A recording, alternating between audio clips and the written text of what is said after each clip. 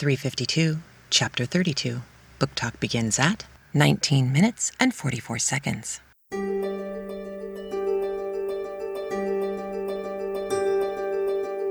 Welcome to Craftlit,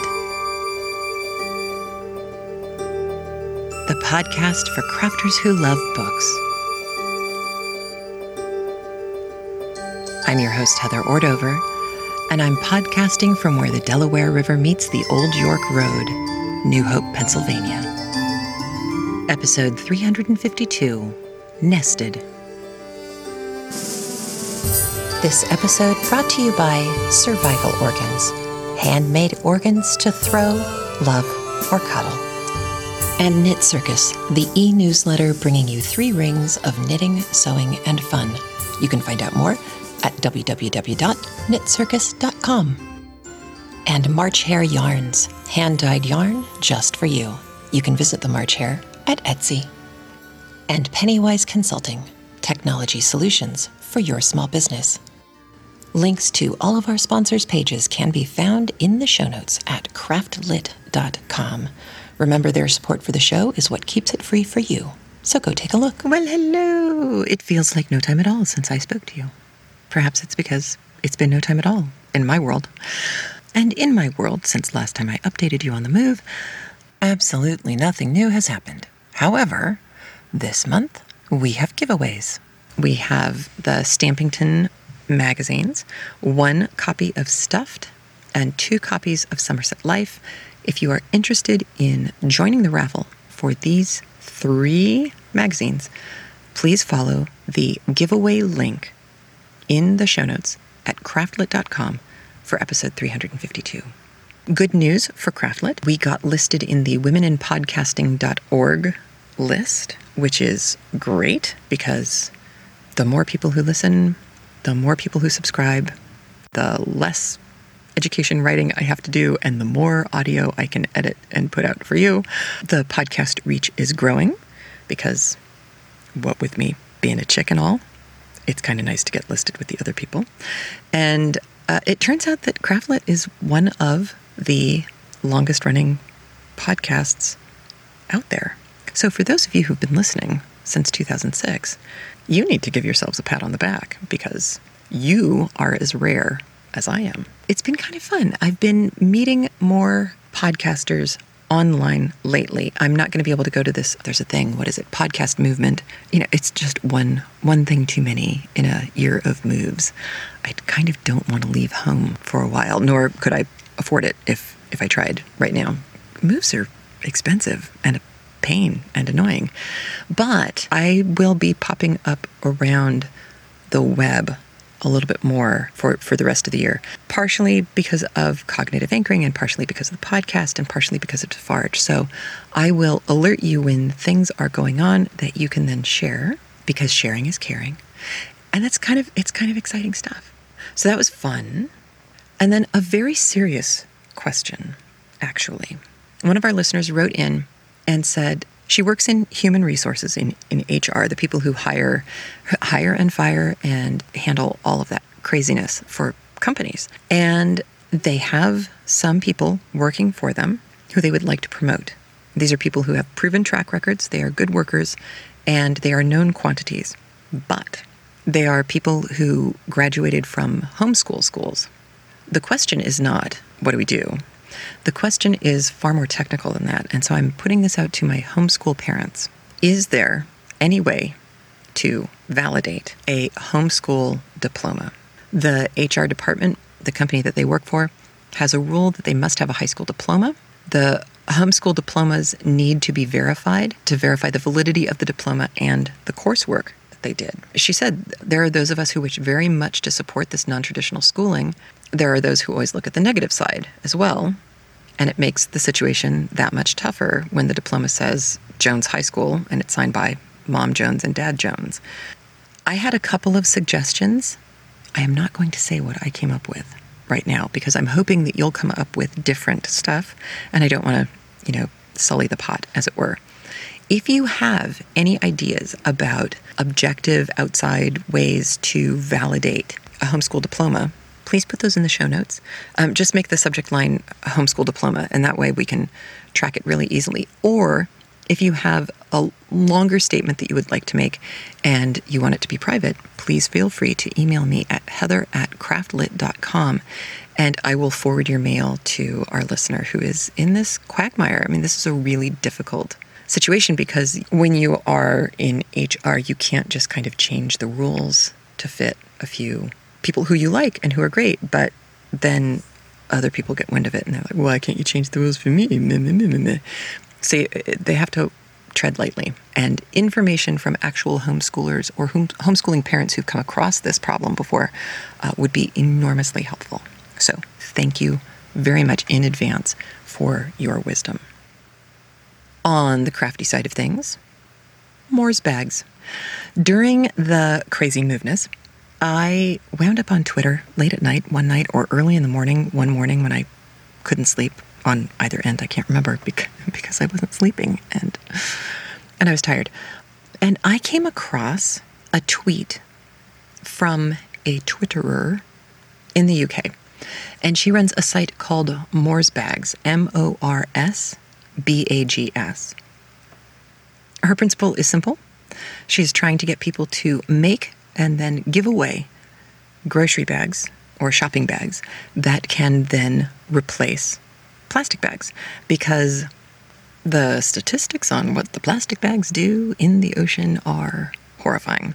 And I had known all of this, but I kind of conveniently forgot all of this. And it hasn't stopped me from, the few times a year that I get a 6-pack of something and it comes with those plastic rings. I'm very diligent. I always cut all of the plastic rings so that they can't get lodged around the necks of any seabirds or fish or anything like that. But the plastic bag thing, I often forget to take the other bags with me into the grocery store, which is totally embarrassing because I should know better, but I don't. And this Moore's bag idea kind of spoke to me because I thought maybe if I made the silly thing, I'd be more likely to remember it, which I think is turning out to be true. Anyway, there is a website, which I have linked to from the show notes at episode 352. And at that website, there are very, very simple step-by-step instructions and a video tutorial for how to make your own bag. And then you go to the website and let them know how many bags you've made and given away. And the tally on this website is extraordinary. So many people have made these bags. It's awesome. And I thought, this is the kind of thing I think Craftlit listeners would be interested in. One of the things she does have is pods of people who get together and make these bags. And then it's kind of like yarn bombing. They go out and they give the bags away for free to people who are, shocked and amazed and pleasantly surprised. And wow, I get this for free. It's a great way to use fabric that's left over or fabric that you decided once you got it home you kind of didn't really want to use. It's good for all of that. And I was thinking, perhaps, about making a Craftlit pod. And then we could all put our numbers in together. She also has Moore's Bags labels. And I've been thinking perhaps I will just get a bunch of those. And then if you write to me and say, hey, I've got 5 bags, I'll just stick 5 labels into an envelope and send them to you.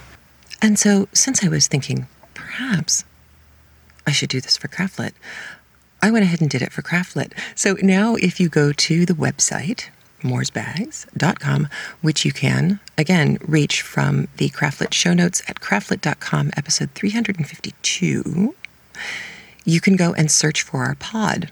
Our pod is listed as being located on Earth, and we meet online. Because I went recently and looked at the geographical map version of the Craftlit statistics. And we have listeners on every continent, which is pretty darn cool. So, I couldn't put Sheffield. I couldn't put New Hope. I couldn't put Chicago.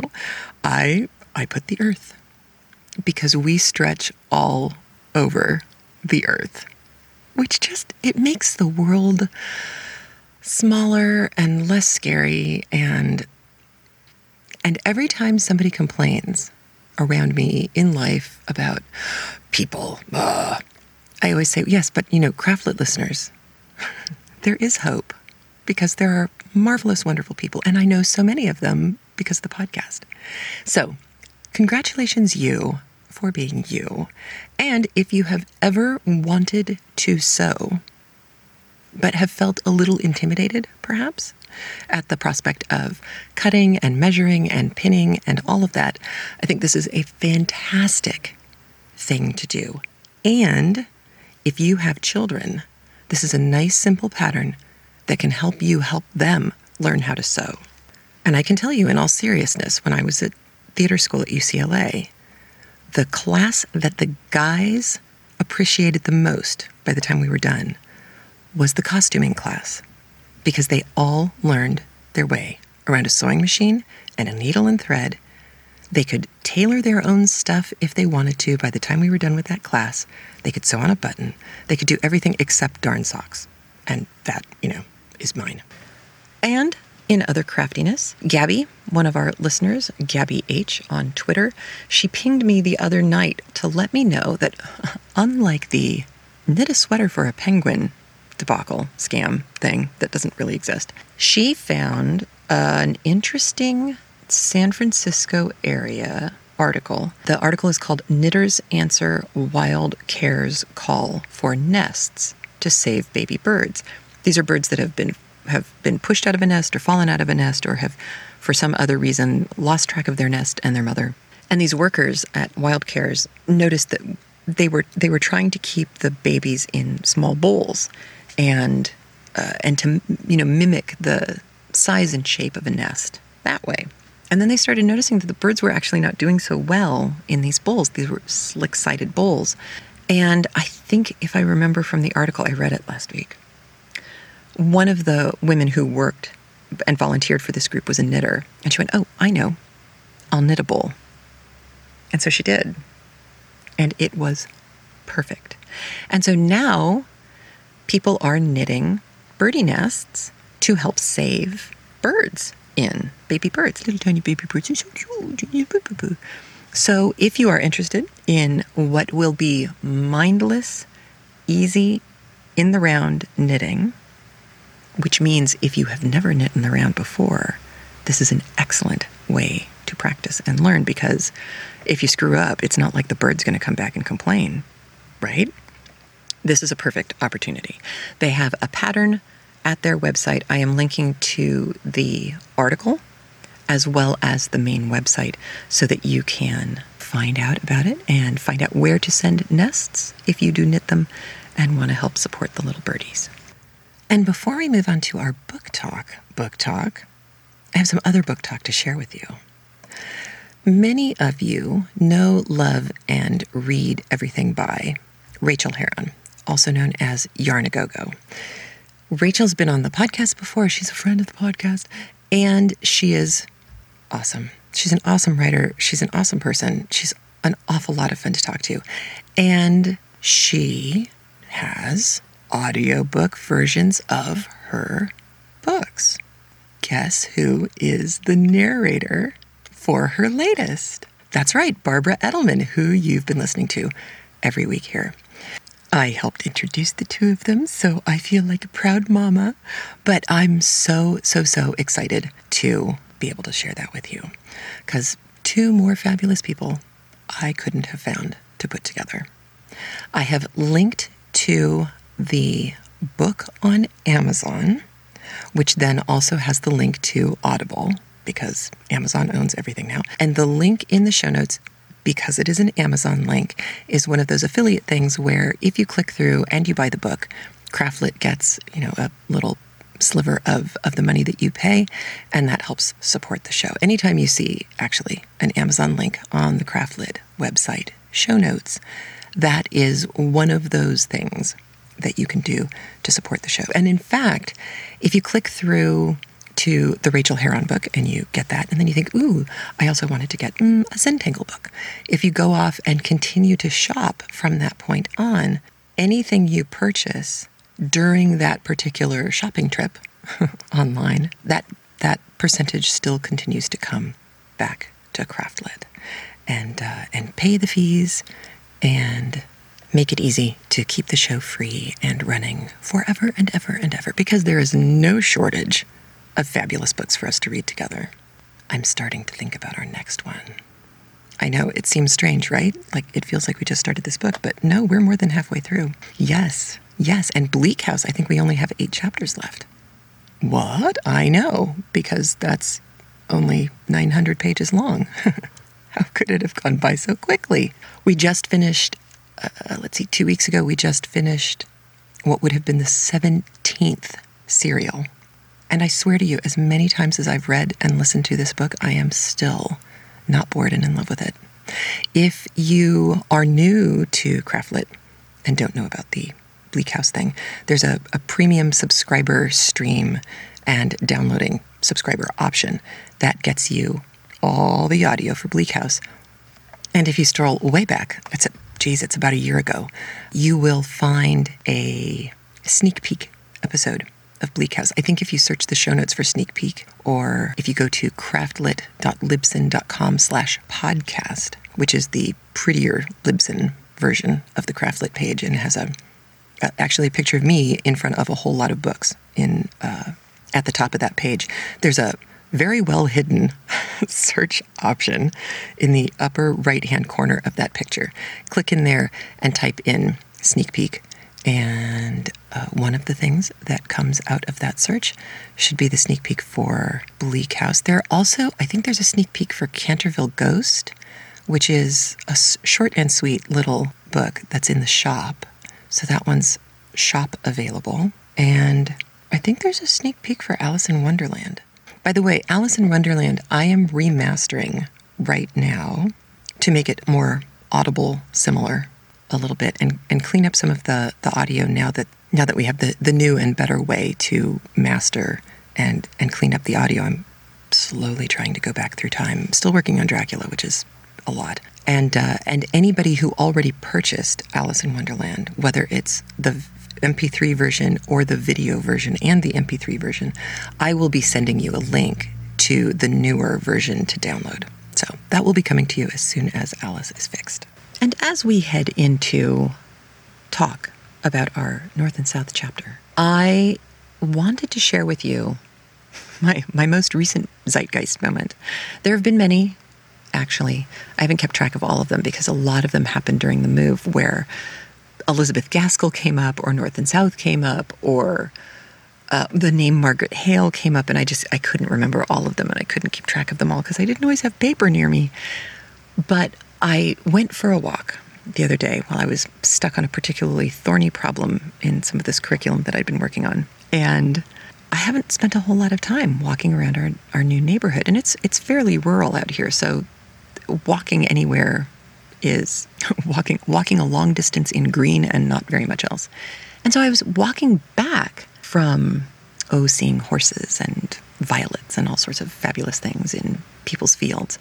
And I saw the backside of an hysterical marker. And I thought, I could learn something. So I walked around to the front and I looked up, and this is what it says on the placard. And I will post the picture on the show notes so that you can see too what it said. The marker says, Historic District, known as Milltown, 1727, and later Milton, 1804, named Carversville, 1833. Historic Carversville Society, established 1971. So dudes, I am living in Milton. What are the chances? I mean, seriously, what are the chances? This is ridiculous. If all of us had nickels for every time there has been a kind of zeitgeist moment for us, can you imagine how wealthy we would all be at this point? Oh my gosh. Loads of money. We'd be rolling in dough. It's just fabulous. But we have a chapter to get to. And I promised you last week's chapter was going to be kind of and this week's chapter was going to be better. So let's get to it. Well, first, part of the reason why this week's chapter is so great is that it's 3 chapters. I had originally thought, I'll just do a quick podcast. And then I realized, no, I really can't do that to you because stuff happens. And it's one of those situations where once the momentum starts, it would be the chapters where if you were reading this book in bed at night, you would finish chapter 32 and say, oh, well, that wasn't very long. And then you would flip ahead and you'd say, oh, well, the next chapter's not very long either. And by that time, you're hooked and there's nothing you can do about it. You're going to have to keep reading. And if you were in bed, you probably would even go past chapter 34 where we're stopping today. But I didn't want to belabor it too much and make an hour-and-a-half long podcast. So chapter 32 is called Mischances, not Missed Chances, M-I-S-S-E-D, but M-I-S-C-H-A-N-C-E-S. Chapter 33 is called Peace, and chapter 34 is called False and True. And if you recall where we left off at the end of the last chapter, Frederick has decided that he will, in fact, leave in a hurry to avoid this nasty Leonard's guy from the south who knows what he looks like, or at least looked like, and who would just love to get his hands on the reward money. Margaret has also figured out that she can probably leverage her relationship with Henry Lennox to get Frederick some honest legal advice. So, yay, there is hope that this situation may not last forever. And Frederick has let it be known that he is in love with a nice Catholic girl in Spain and really wants them to come visit and meet her and her black hair, her fabulous raven hair. And that's where we left off. And this chapter, Gaskell went back into the text after it was published in Household Words, and she added these little epigrams at the beginning, quotations that she's selected from various poems and books and things like that. And the one at the beginning of this, there's a footnote on it. The quote is not all that particularly interesting. It's, again, the first chapter we're doing today is called Mischances, and the quotation is, "What? Remain to be denounced? Dragged, it may be, in chains?" And this, I thought, wow, that's kind of a dramatic opening. This was written by Byron, Lord Byron, and the preface of this particular text says that this was a poetic drama, quote, "neither adapted nor in any shape intended for the stage." because Byron, that man cracks me up. Someday I will really put my nose to the grindstone and we will do some epic tome that Byron wrote. Because he's not always funny, ha-ha, but he is always dry, witty, charmingly, rakishly funny. And that preface commentary gives you a slight piece of what it's like to read Byron. So in this chapter, we now have to get Frederick out. We have to get him out. We know Leonard's is lurking. And the process of getting him on a train is a little tricky, right? Because you have to go in and buy a ticket. And he can't do that because that would put him out in public in light. Even if they go at nighttime, the oil lamps will be lit in the station. So Margaret's going to have to go in. Margaret's going to have to go get the ticket. Margaret's going to have to also be out in public at night. Now, I found the discussion in this chapter to be fabulous for a couple of reasons. One is everyone's attitude towards Margaret, and the other is Margaret's attitude towards Margaret. I think Gaskell had to walk a fairly delicate line on this one because we know Margaret is completely capable of handling anything at this point that life has thrown at her. I mean, everything has gone wrong. She's lost Bessie. She's lost her mother. She's losing her brother again. And her father's useless. And she's the one who's had to do everything for so long. But one of the things we really haven't seen her do in actual text, it's been alluded to, we've heard talk about it, is we haven't really seen her participate in commerce or any kind of actual transaction. And occasionally in Jane Austen books or occasionally in Dickens or other texts of the time, occasionally you see people going into shops and you kind of hear the shop talk and you get some idea of how how women bought fabric or how you bought dry goods. And these are things that are so distant from us, certainly in the United States and even in other countries that I've visited. I suppose Italy came the closest for me to some of these, in some ways, more personable ways of conducting business, because in the United States, so much is put out on the shelves and you just go get what you want and take it up to a counter and somebody checks you out. Or now you can even check yourself out. But in Italy and in a lot of these older books, you have a certain amount of conversation that goes on because everything is behind the counter. If you've watched Selfridges on PBS, you see the same thing. Everything's kept behind the counter. And in fact, moving stuff away from the counter and out where people could look at it, or ready-to-wear clothes were out and available for you to look at and touch and see in person, closer to you than behind the counter. That was all very new. Well, Margaret's going to have to go buy a train ticket for Frederick. So they have to figure out how to accomplish that. That's one of the things that's going to have to happen. But in the process of doing that, I learned a little bit about how the trains ran and how the train stations were organized. So listen for that, because I thought it was it's just, little throwaway stuff, but I'm always fascinated by that. And I just recently watched, for the first time, which is an embarrassment, I know, The Station Agent, which, if you haven't seen, it's a strange little film. It's a lovely little film. Peter Dinklage, who now everybody knows from Game of Thrones, it was, I think, the first, not his first movie by a long shot, but I think it was the first movie that really made him a known quantity. And I didn't know this in advance, but I guess the part was written for him by the writer-director. They're friends from way back. And so you kind of get the sense that there's some real Peter Dinklage going on in that film, but he has some conversations with other characters about how these little stations were run by the station agents on train lines. And it's a whole world that we've just lost in so many ways, at least in the United States. I know there's train travel in other countries is still just as dominant as it used to be, but we've lost a lot of that here, unfortunately. So chapter 32 is just this little, dealing with this little problem. And you're going to hear the word vaults, V-A-U-L-T-S, referring to a pub or a beer house, a place to go and get a drink. So that's chapter 32, getting Frederick out. Chapter 33 then is coming back and having to deal with the empty, which is hard.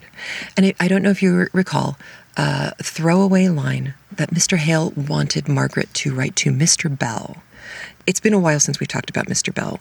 Mr. Bell was, we just learned, Mr. Hale's groomsman at his wedding. So Mr. Bell goes way back. They were friends at Oxford. They've known each other forever. And Mr. Bell has a connection to Milton. That's how Mr. Hale found out about Milton in the first place. So we have this kind of circular connection between the Hales, Bell, Milton, back to Hale, back to Bell, back to Milton. And so now as we come back to regular life after Frederick, Mr. Bell needs to be involved because Mr. Hale wanted him to accompany him to the funeral. Part of the reason why that was a discussion is because Mr. Hale says he can't do it by himself, and Margaret can't go.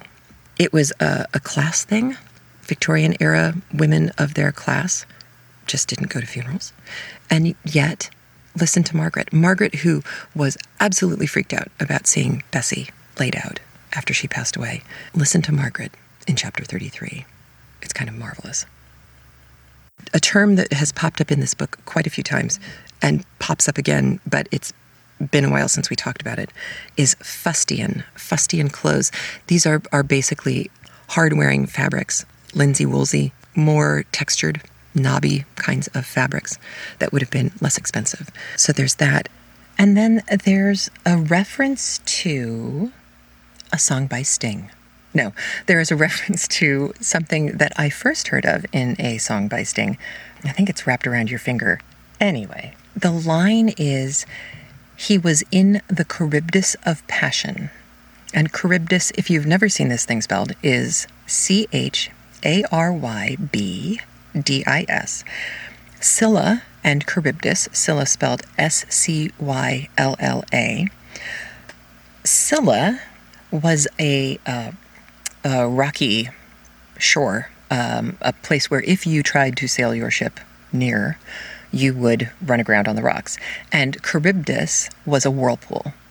And so this is the quintessential stuck between a rock and a hard place thing. And it's been said many, many thousands of years, many different ways. Charybdis and Scylla, or as Sting said, caught between the Scylla and Charybdis. This is just one way of saying it. So here she's using it differently, though. Instead of a caught between a rock and a hard place, she's saying he was in the Charybdis of passion, meaning he's in a whirlpool of passion, which is kind of cool. It's a nice way to say it. And that brings you to the end of chapter 33, then chapter 34. There's one kind of interesting throwaway line that I never would have looked at twice, but there's a footnote about it. Margaret will say that the Sunday Post intervened and interfered with their London letters. This is because the post office at this time in history was remarkable for being on time and prompt. But there was talk right around this time in I think it was in Parliament. There were certainly agitators saying nothing should be done on Sunday. Mail shouldn't be delivered. People shouldn't be working and delivering mail. But it wasn't a done deal. It hadn't been signed into law yet. So somebody interfering with their mail and preventing the post from arriving is what Margaret's talking about. Then there's also another one of those throwaway lines. It's just a line of dialogue about a Cornish trick. And at first I thought this was something like, oh, this is going to be something like welshing on a bet. And no, not even a little bit. Cornishmen were evidently famous for being good wrestlers, and a Cornish trick was a way to throw someone down. I think of it kind of like Cornish Taekwondo. So that's all that is. And with that, I'm going to launch you into listening to these 3 chapters back to back. I'll catch you on the flip side.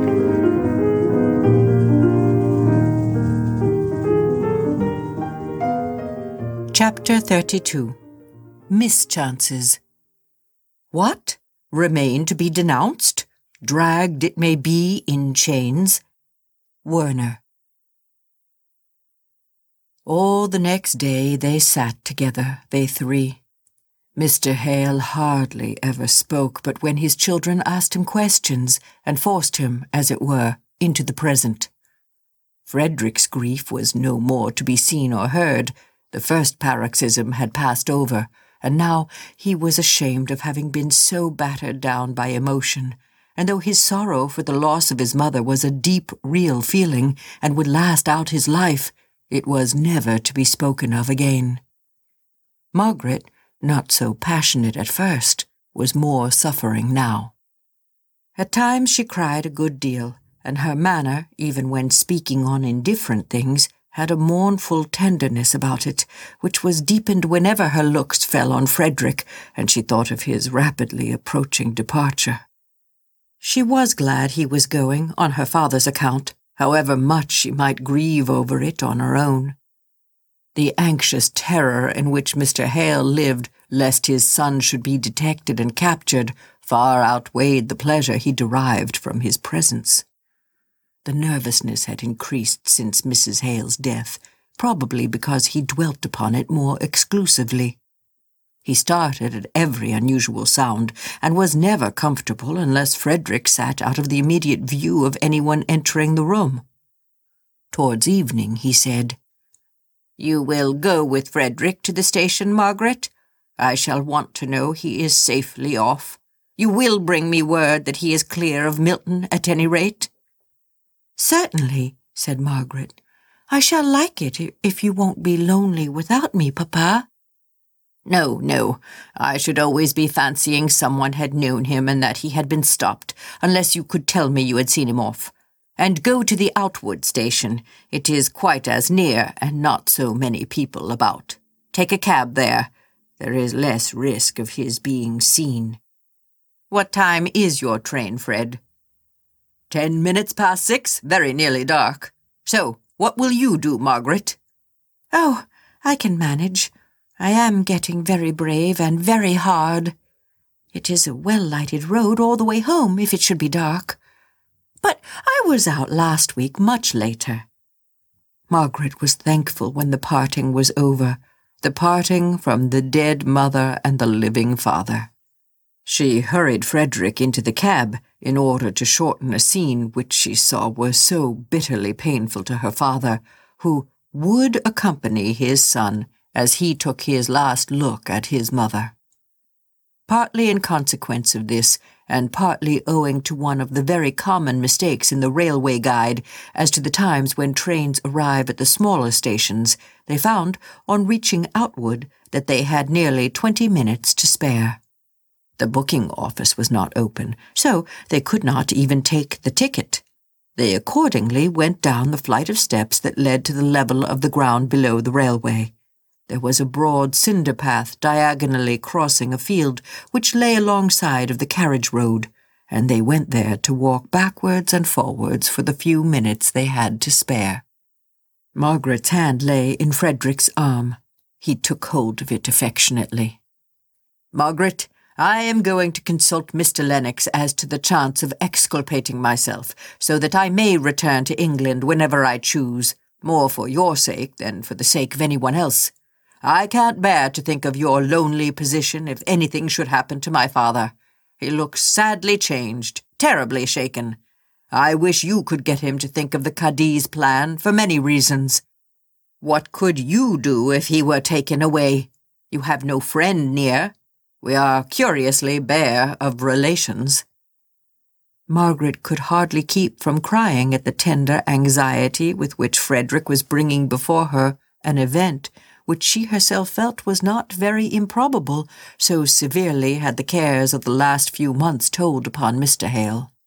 But she tried to rally as she said, "There have been such strange, unexpected changes in my life during these last 2 years that I feel more than ever that it is not worth while to calculate too closely what I should do if any future event took place. I try to think only upon the present." She paused. They were standing still for a moment, close on the field side of the stile leading into the road. The setting sun fell on their faces. Frederick held her hand in his and looked with wistful anxiety into her face, reading there more care and trouble than she would betray by words. She went on.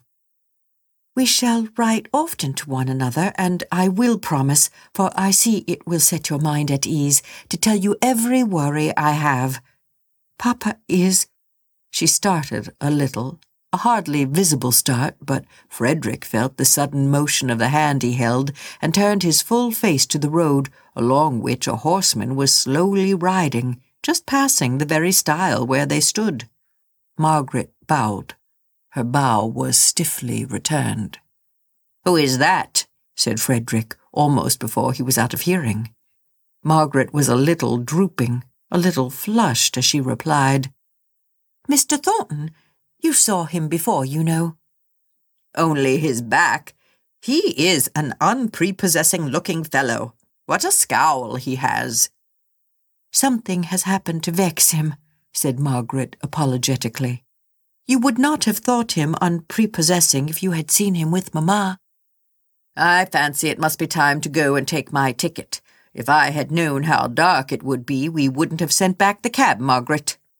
"Oh, don't fidget about that. I can take a cab here if I like, or go back by the railroad, when I should have shops and people and lamps all the way from the Milton station house.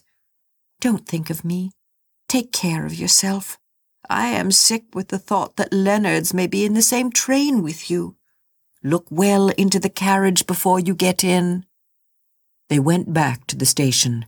Margaret insisted upon going into the full light of the flaring gas inside to take the ticket. Some idle-looking young men were lounging about with the station-master. Margaret thought she had seen the face of one of them before, and returned him a proud look of offended dignity for his somewhat impertinent stare of undisguised admiration. She went hastily to her brother, who was standing outside, and took hold of his arm. "Have you got your bag? Let us walk about here on the platform," said she, a little flurried at the idea of so soon being left alone, and her bravery oozing out rather faster than she liked to acknowledge even to herself. She heard a step following them along the flags. It stopped when they stopped, looking out along the line and hearing the whiz of the coming train. They did not speak. Their hearts were too full. Another moment, and the train would be here. A minute more, and he would be gone. Margaret almost repented the urgency with which she had entreated him to go to London. It was throwing more chances of detection in his way. If he had sailed for Spain by Liverpool, he might have been off in 2 or 3 hours. Frederick turned round, right facing the lamp, where the gas darted up in vivid anticipation of the train. A man in the dress of a railway porter started forward, a bad-looking man who seemed to have drunk himself into a state of brutality, although his senses were in perfect order.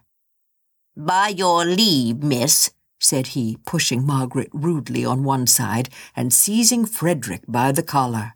"Your name is Hale, I believe." In an instant, how, Margaret did not see, for everything danced before her eyes, but by some sleight of wrestling Frederick had tripped him up, and he fell from the height of 3 or 4 feet, which the platform was elevated above the space of soft ground by the side of the railroad. There he lay. "Run! Run!"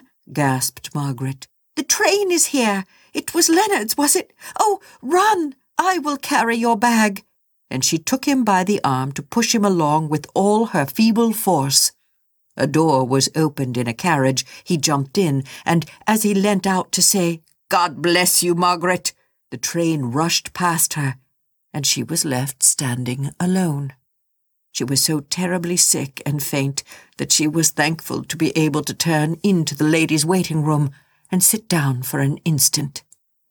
At first, she could do nothing but gasp for breath. It was such a hurry, such a sickening alarm, such a near chance. If the train had not been there at the moment, the man would have jumped up again and called for assistance to arrest him. She wondered if the man had got up. She tried to remember if she had seen him move. She wondered if he could have been seriously hurt. She ventured out. The platform was all alight, but still quite deserted. She went to the end and looked over, somewhat fearfully. No one was there, and then she was glad she had made herself go and inspect, for otherwise terrible thoughts would have haunted her dreams.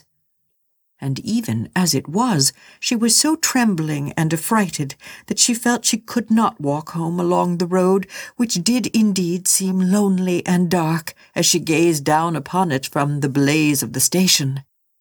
She would wait until the down train passed and take her seat in it. But what if Leonard's recognized her as Frederick's companion? She peered about before venturing into the booking office to take her ticket. There were only some railway officials standing about and talking loud to one another. "So Leonard has been drinking again," said one, seemingly in authority. "He'll need all his boasted influence to keep his place this time." "Where is he?" asked another, while Margaret, her back towards them, was counting her change with trembling fingers, not daring to turn round till she heard the answer to this question. "I don't know. He came in not 5 minutes ago with some long story or other about a fall he'd had, swearing awfully, and wanted to borrow some money from me to go to London by the next up train. He made all sorts of tipsy promises, but I had something else to do than listen to him. I told him to go about his business, and he went off at the front door." "He's at the nearest vault, I'll be bound," said the first speaker. "Your money would have gone there too, if you'd been such a fool as to lend it." "Catch me.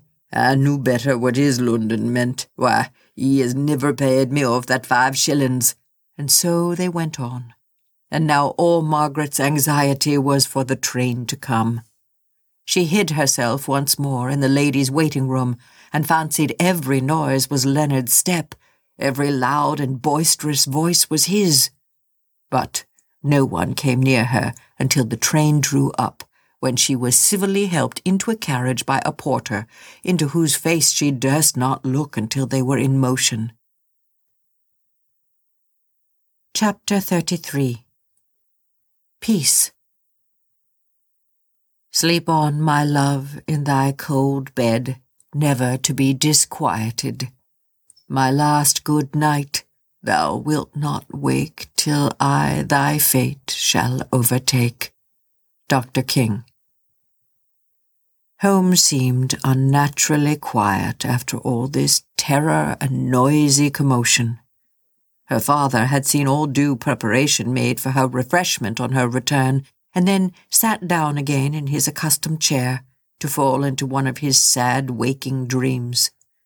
Dixon had got Mary Higgins to scold and direct in the kitchen, and her scolding was not the less energetic because it was delivered in an angry whisper, for speaking above her breath she would have thought irreverent, as long as there was anyone dead lying in the house. Margaret had resolved not to mention the crowning and closing affright to her father. There was no use in speaking about it. It had ended well. The only thing to be feared was lest Leonard should in some way borrow money enough to effect his purpose of following Frederick to London and hunting him out there. But there were immense chances against the success of any such plan, and Margaret determined not to torment herself by thinking of what she could do nothing to prevent. Frederick would be as much on his guard as she could put him, and in a day or two at most he would be safely out of England.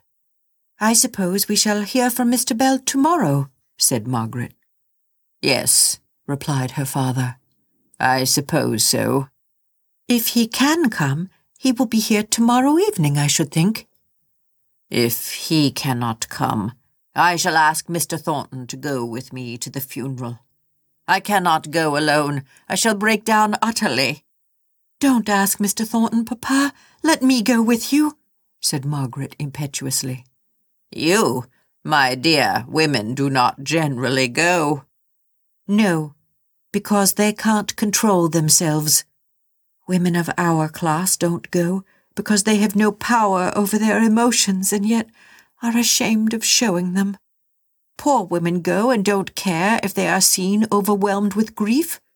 But I promise you, Papa, that if you will let me go, I will be no trouble. Don't have a stranger and leave me out. Dear Papa, if Mr. Bell cannot come, I shall go. I won't urge my wish against your will if he does." Mr. Bell could not come. He had the gout. It was a most affectionate letter, and expressed great and true regret for his inability to attend. He hoped to come and pay them a visit soon, if they would have him. His Milton property required some looking after, and his agent had written to him to say that his presence was absolutely necessary, or else he had avoided coming near Milton as long as he could. And now the only thing that would reconcile him to this necessary visit was the idea that he should see and might possibly be able to comfort his old friend. Margaret had all the difficulty in the world to persuade her father not to invite Mr. Thornton. She had an indescribable repugnance to this step being taken. The night before the funeral came a stately note from Mrs. Thornton to Miss Hale, saying that, at her son's desire, their carriage should attend the funeral if it would not be disagreeable to the family. Margaret tossed the note to her father. "Oh, don't let us have these forms," said she. "Let us go alone, you and me, Papa. They don't care for us, or else he would have offered to go himself and not have proposed this sending an empty carriage." "I thought you were so extremely averse to his going, Margaret," said Mr. Hale in some surprise. "And so I am. I don't want him to come at all, and I should especially dislike the idea of our asking him. But this seems such a mockery of mourning that I did not expect it from him." She startled her father by bursting into tears. She had been so subdued in her grief, so thoughtful for others, so gentle and patient in all things, that he could not understand her impatient ways tonight. She seemed agitated and restless, and at all the tenderness which her father in his turn now lavished upon her, she only cried the more. She passed so bad a night that she was ill prepared for the additional anxiety caused by a letter received from Frederick. Mr. Lennox was out of town. His clerk said that he would return by the following Tuesday at the latest, that he might possibly be at home on Monday. Consequently, after some consideration, Frederick had determined upon remaining in London a day or two longer. He had thought of coming down to Milton again. The temptation had been very strong, but the idea of Mr. Bell domesticated in his father's house, and the alarm he had received at the last moment at the railway station, had made him resolve to stay in London. Margaret might be assured he would take every precaution against being tracked by Leonards. Margaret was thankful that she received this letter while her father was absent in her mother's room. If he had been present, he would have expected her to read it aloud to him, and it would have raised in him a state of nervous alarm which she would have found it impossible to soothe away. There was not merely the fact, which disturbed her excessively, of Frederick's detention in London, but there were allusions to the recognition at the last moment at Milton, and the possibility of a pursuit which made her blood run cold. And how, then, would it have affected her father? Many a time did Margaret repent of having suggested and urged on the plan of consulting Mr. Lennox. At the moment it had seemed as if it would occasion so little delay, add so little to the apparently small chances of detection, and yet everything that had since occurred had tended to make it so undesirable. Margaret battled hard against this regret of hers for what could not now be helped, this self-reproach for having said what had at the time appeared to be wise, but which after events were proving to have been so foolish. But her father was in too depressed a state of mind and body to struggle healthily. He would succumb to all these causes for morbid regret over what could not be recalled. Margaret summoned up all her forces to her aid. Her father seemed to have forgotten that they had any reason to expect a letter from Frederick that morning. He was absorbed in one idea, that the last visible token of the presence of his wife was to be carried away from him and hidden from his sight. He trembled pitifully as the undertaker's man was arranging his crepe draperies around him. He looked wistfully at Margaret, and, when released, he tottered towards her, murmuring, "Pray for me, Margaret. I have no strength left in me. I cannot pray. I give her up because I must. I try to bear it. Indeed I do. I know it is God's will. But I cannot see why she died. Pray for me, Margaret, that I may have faith to pray. It is a great strait, my child." Margaret sat by him in the coach, almost supporting him in her arms, and repeating all the noble verses of holy comfort, or texts expresses of faithful resignation that she could remember. Her voice never faltered, and she herself gained strength by doing this. Her father's lips moved after her, repeating the well-known texts as her words suggested them. It was terrible to see the patient struggling effort to obtain the resignation which he had not strength to take into his heart as a part of himself. Margaret's fortitude nearly gave way as Dixon, with a slight motion of her hand, directed her notice to Nicholas Higgins and his daughter, standing a little aloof, but deeply attentive to the ceremonial. Nicholas wore his usual fustian clothes, but had a bit of black stuff sewn round his hat, a mark of mourning which he had never shown to his daughter Bessie's memory. But Mr. Hale saw nothing. He went on repeating to himself, mechanically as it were, all the funeral service as it was read by the officiating clergyman.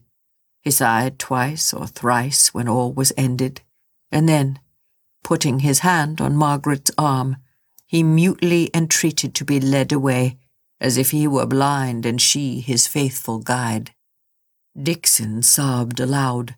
She covered her face with her handkerchief and was so absorbed in her own grief that she did not perceive that the crowd, attracted on such occasions, was dispersing, till she was spoken to by someone close at hand. It was Mr. Thornton.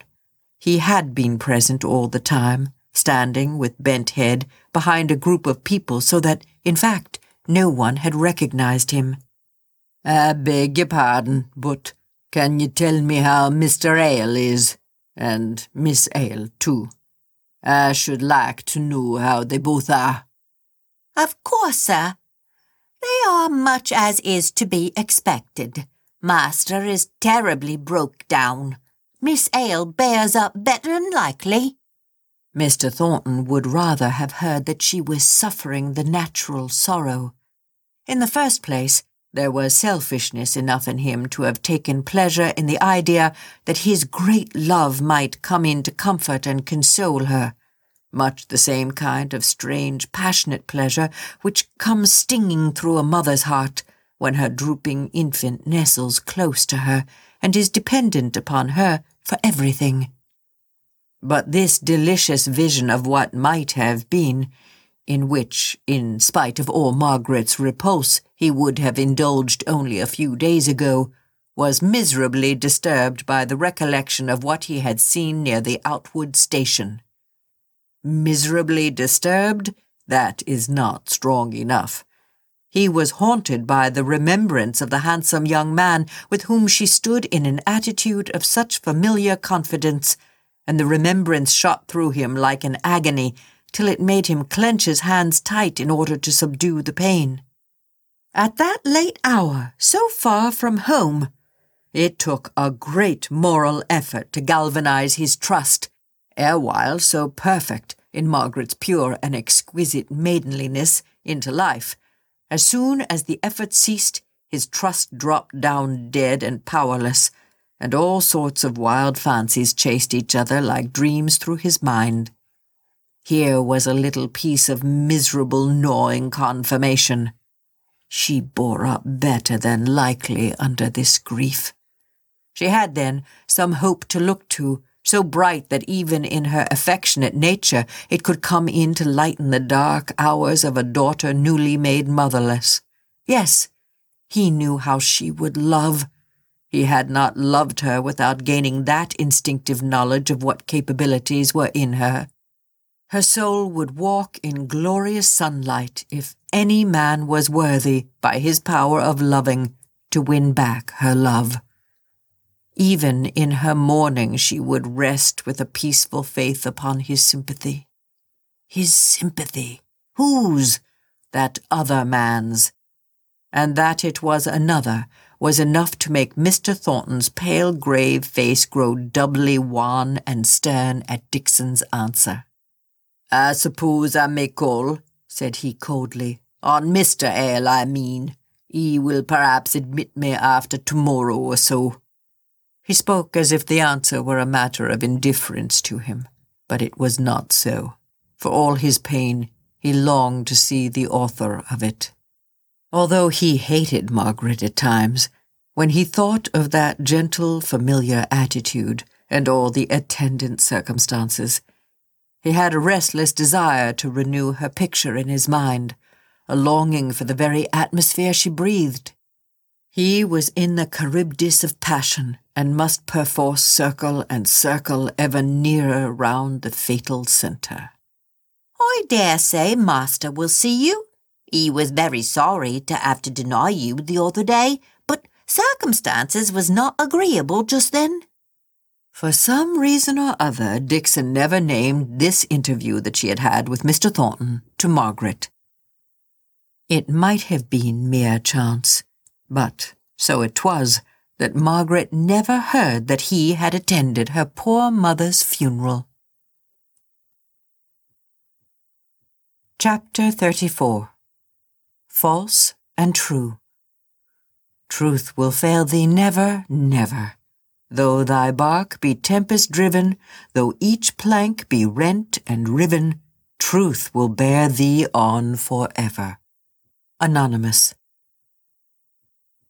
The bearing up better than likely was a terrible strain upon Margaret. Sometimes she thought she must give way and cry out with pain as the sudden sharp thought came across her, even during her apparently cheerful conversations with her father, that she had no longer a mother. About Frederick, too, there was great uneasiness. The Sunday post intervened and interfered with their London letters, and on Tuesday Margaret was surprised and disheartened to find that there was still no letter. She was quite in the dark as to his plans, and her father was miserable at all this uncertainty. It broke in upon his lately acquired habit of sitting still in one easy chair for half a day together. He kept pacing up and down the room, then out of it, and she heard him upon the landing opening and shutting the bedroom doors without any apparent object. She tried to tranquilize him by reading aloud, but it was evident he could not listen for long together. How thankful she was then that she had to keep to herself the additional cause for anxiety produced by their encounter with Leonards. She was thankful to hear Mr. Thornton announced. His visit would force her father's thoughts into another channel. He came up straight to her father, whose hands he took and wrung without a word, holding them in his for a minute or two, during which time his face, his eyes, his look, told of more sympathy than could be put into words. Then he turned to Margaret. Not better than likely did she look. Her stately beauty was dimmed with much watching and with many tears. The expression on her countenance was of gentle, patient sadness, nay, of positive present suffering. He had not meant to greet her otherwise than with his late-studied coldness of demeanour, but he could not help going up to her, as she stood a little aside, rendered timid by the uncertainty of his manner of late, and saying the few necessary commonplace words in so tender a voice that her eyes filled with tears, and she turned away to hide her emotion. She took her work and sat down very quiet and silent. Mr. Thornton's heart beat quick and strong, and for the time he utterly forgot the Outwood Lane.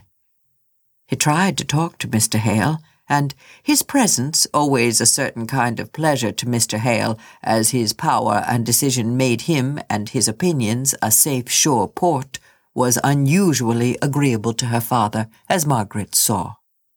Presently Dixon came to the door and said, "Miss Hale, you are wanted." Dixon's manner was so flurried that Margaret turned sick at heart. Something had happened to Fred. She had no doubt of that. It was well that her father and Mr. Thornton were so much occupied by their conversation. "What is it, Dixon?" asked Margaret the moment she had shut the drawing-room door. "Come this way, miss," said Dixon, opening the door of what had been Mrs. Hale's bedchamber, now Margaret's, for her father refused to sleep there again after his wife's death. "It's nothing, miss," said Dixon, choking a little. "Only a police inspector. He wants to see you, miss, but I dare say it's about nothing at all." "Did he name?" asked Margaret, almost inaudibly. "No, miss, he named nothing. He only asked if you lived here, and if he could speak to you. Martha went to the door and let him in. She's shown him into the master's study. I went to him myself to try if that would do, but no, it's you, miss, he wants." Margaret did not speak again till her hand was on the lock of the study door. Here she turned round and said, "Take care Papa does not come down. Mr. Thornton is with him now."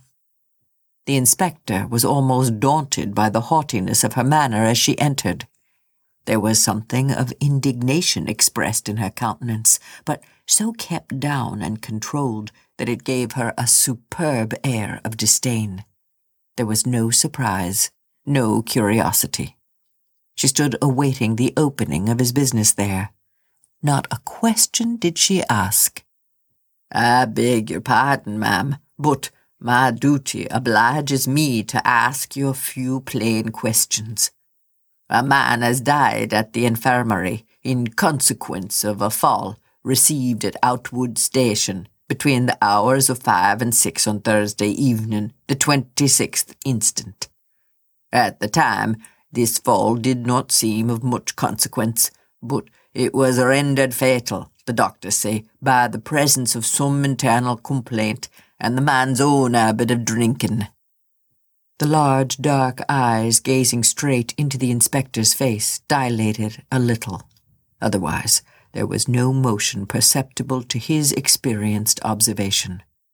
Her lips swelled out into a richer curve than ordinary, owing to the enforced tension of the muscles, but he did not know what was their usual appearance, so as to recognize the unwonted sullen defiance of the firm's sweeping lines. She never blanched or trembled. She fixed him with her eye. Now, as he paused before going on, she said, almost as if she would encourage him in telling his tale, "Well, go on." "It is supposed that an inquest will have to be held. There is some slight evidence to prove that the blow or push or scuffle that caused the fall was provoked by this poor fellow's half-tipsy impertinence to a young lady walking with the man who pushed the deceased over the edge of the platform. This much was observed by someone on the platform who, however, thought no more about the matter, as the blow seemed of slight consequence. There is also some reason to identify the lady with yourself, in which case—" "I was not there," said Margaret, still keeping her expressionless eyes fixed on his face with the unconscious look of a sleepwalker. The inspector bowed, but did not speak. The lady standing before him showed no emotion, no fluttering fear, no anxiety, no desire to end the interview. The information he had received was very vague. One of the porters rushing out to be in readiness for the train had seen a scuffle at the other end of the platform between Leonards and a gentleman accompanied by a lady, but heard no noise, and before the train had got to its full speed after starting, he had been almost knocked down by the headlong run of the enraged, half-intoxicated Leonards, swearing and cursing awfully. He had not thought any more about it, till his evidence was routed out by the inspector, who, on making some farther inquiry at the railroad station, had heard from the station-master that a young lady and gentleman had been there about that hour. The lady, remarkably handsome, and said by some grocer's assistant present at the time to be a Miss Hale living at Crampton, whose family dealt at his shop. There was no certainty that the one lady and gentleman were identical with the other pair, but there was great probability. Leonards himself had gone half-mad with rage and pain to the nearest gin palace for comfort, and his tipsy words had not been attended to by the busy waiters there. They, however, remembered his starting up and cursing himself for not having sooner thought of the electric telegraph for some purpose unknown, and they believed that he left with the idea of going there. On his way, overcome by pain or drink, he had lain down in the road, where the police had found him and taken him to the infirmary.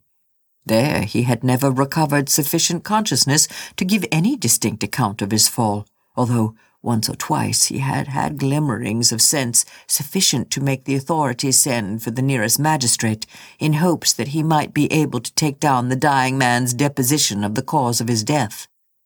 But when the magistrate had come, he was rambling about being at sea, and mixing up names of captains and lieutenants in an indistinct manner with those of his fellow porters at the railway.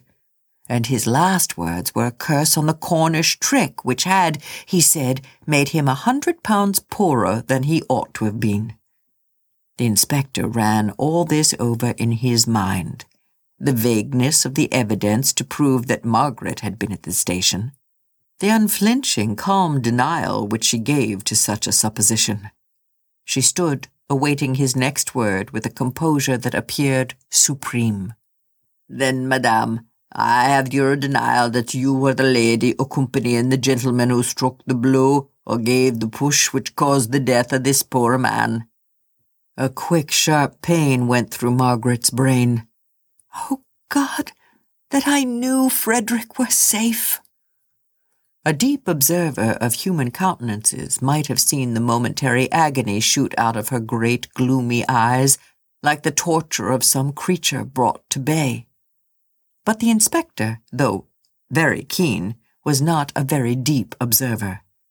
He was a little struck, notwithstanding, by the form of the answer, which sounded like a mechanical repetition of her first reply, not changed and modified in shape so as to meet his last question. "I was not there," said she, slowly and heavily. And all this time she never closed her eyes or ceased from that glassy, dreamlike stare. His quick suspicions were aroused by this dull echo of her former denial. It was as if she had forced herself to one untruth and had been stunned out of all power of varying it. He put up his book of notes in a very deliberate manner. Then he looked up. She had not moved any more than if she had been some great Egyptian statue. "I hope you will not think me impertinent when I say that I may have to call on you again. I may have to summon you to appear on the inquest and prove an alibi if my witnesses—" It was but one who had recognized her. "Persist in deposing to your presence at the unfortunate event." He looked at her sharply. She was still perfectly quiet. No change of color or darker shadow of guilt on her proud face. He thought to have seen her wince. He did not know Margaret Hale. He was a little abashed by her regal composure. It must have been a mistake of identity. He went on. "'Tis very unlikely, ma'am, that I shall have to do anything of the kind. I hope you will excuse me for doing what is only my duty, although it may appear impertinent." Margaret bowed her head as he went towards the door. Her lips were stiff and dry. She could not speak even the common words of farewell. But suddenly she walked forwards and opened the study door and preceded him to the door of the house, which she threw wide open for his exit. She kept her eyes upon him in the same dull, fixed manner until he was fairly out of the house.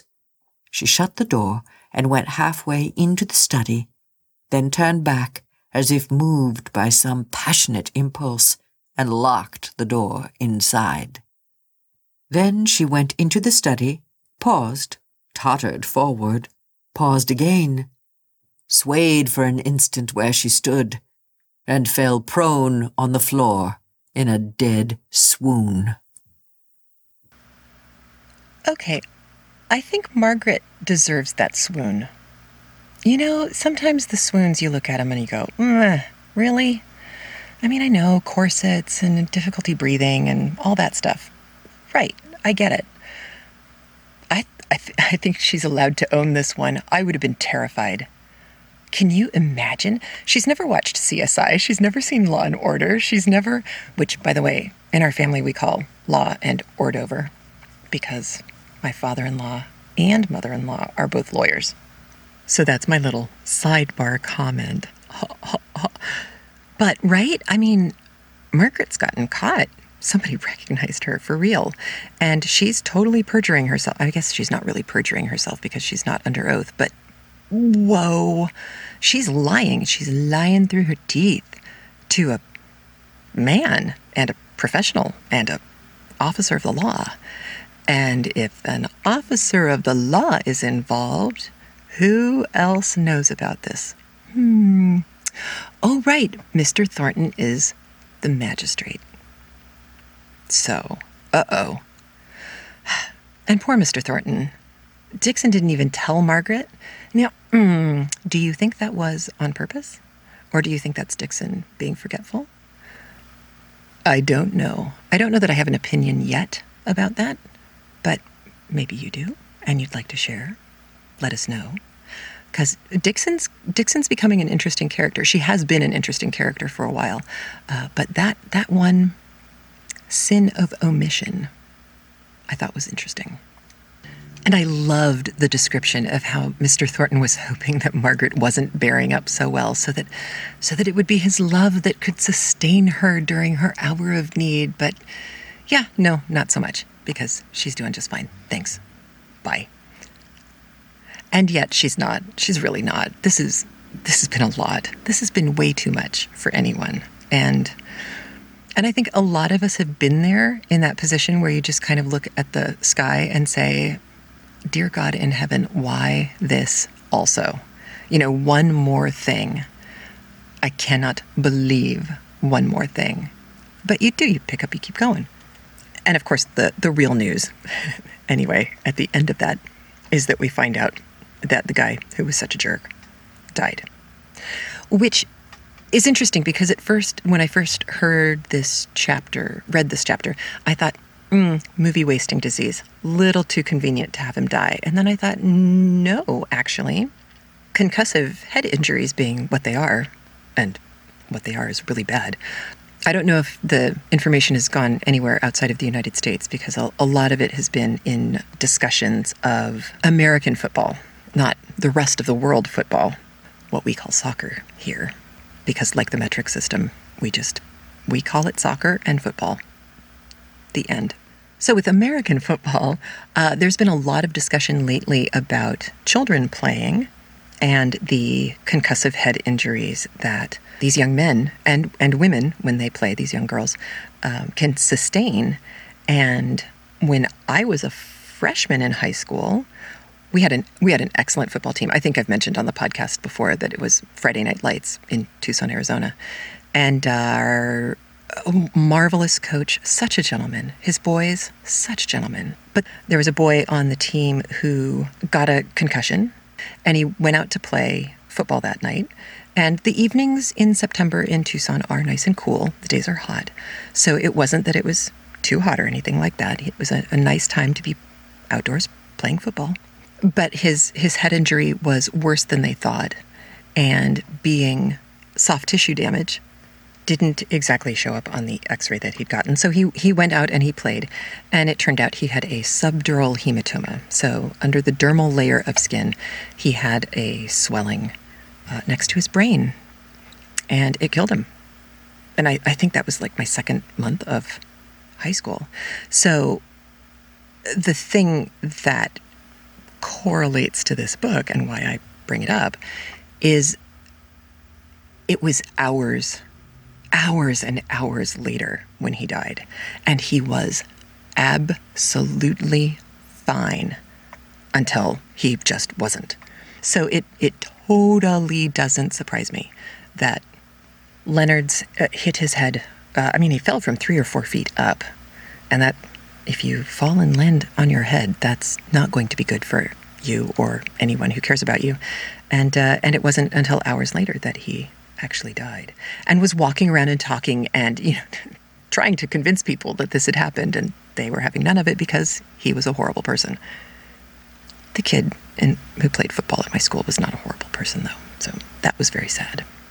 And we're working backwards from the end of the chapters today. What did you think about Margaret at the train station? Going in, buying the ticket, these men are watching her, she's all proud. And I guess I thought that the guy who was kind of staring at her, that she interpreted as him thinking she was hot, was actually Leonard's eyeballing Frederick and her. I wondered if she would have recognized him even down in Halston. I don't know. You never really get a sense of whether she would have or not. Dixon certainly did. But then she's the one who picks up Frederick's bag and runs with it. Run, Frederick, run, get in the train. The door opens, she helps him get in, she hands him the bag, and she's running in her shoes and a corset and probably a hat. Wow, what a woman. And then, she's kind of overcome, probably at least in part because of the corset, and goes and sits in the ladies' waiting room. And I thought, for the first time, having segregated space where the men weren't going to follow you, really paid off. That, wow, she needed that. And I love that instead of going and trying to hail a cab or anything like that, she's like, no, public transportation. I'm taking the train back. It's more lit. There are other people around. There's lots of other people around. Nobody can overtake you the way that they could on a horse if you were in a cab. She's a smart cookie. And I think I would love to be a fly on the wall and see how a Victorian woman would have responded to that chapter, and especially how a Victorian man would have responded to that chapter. I wish I could go back in time and see that. I would be fascinated to know. I mean, I've read some reviews of the book, but they don't often zero in on particular moments. They did some with Jane Eyre, which was interesting, but I haven't seen that so much with this one. I'm still reading, more stuff, so maybe I'll come across something that I can share with you.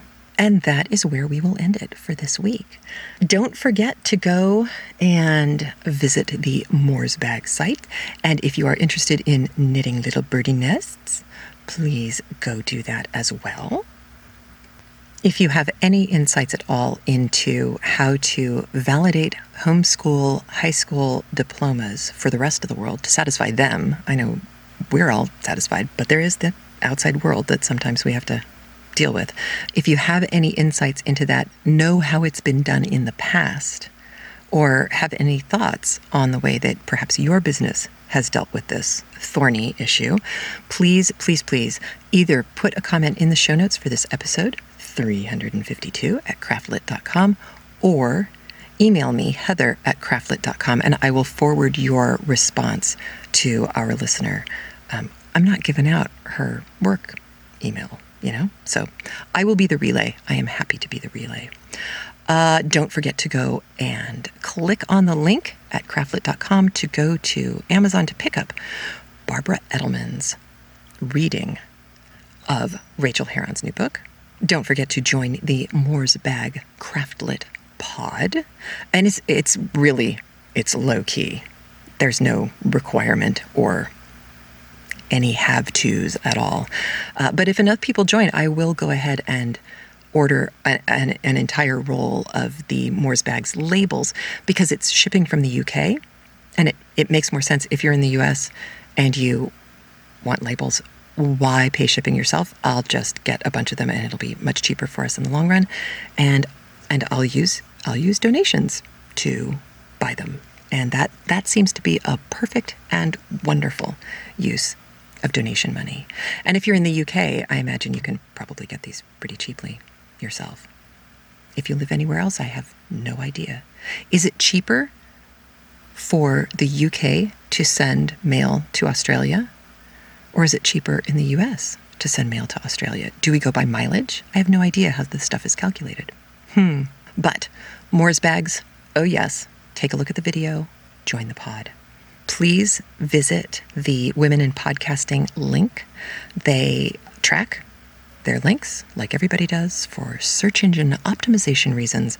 And if they see a lot of traffic coming from Craftlit, then they pay attention to Craftlit. And that is a good thing. Also, don't forget, there is a giveaway for the Stampington magazines.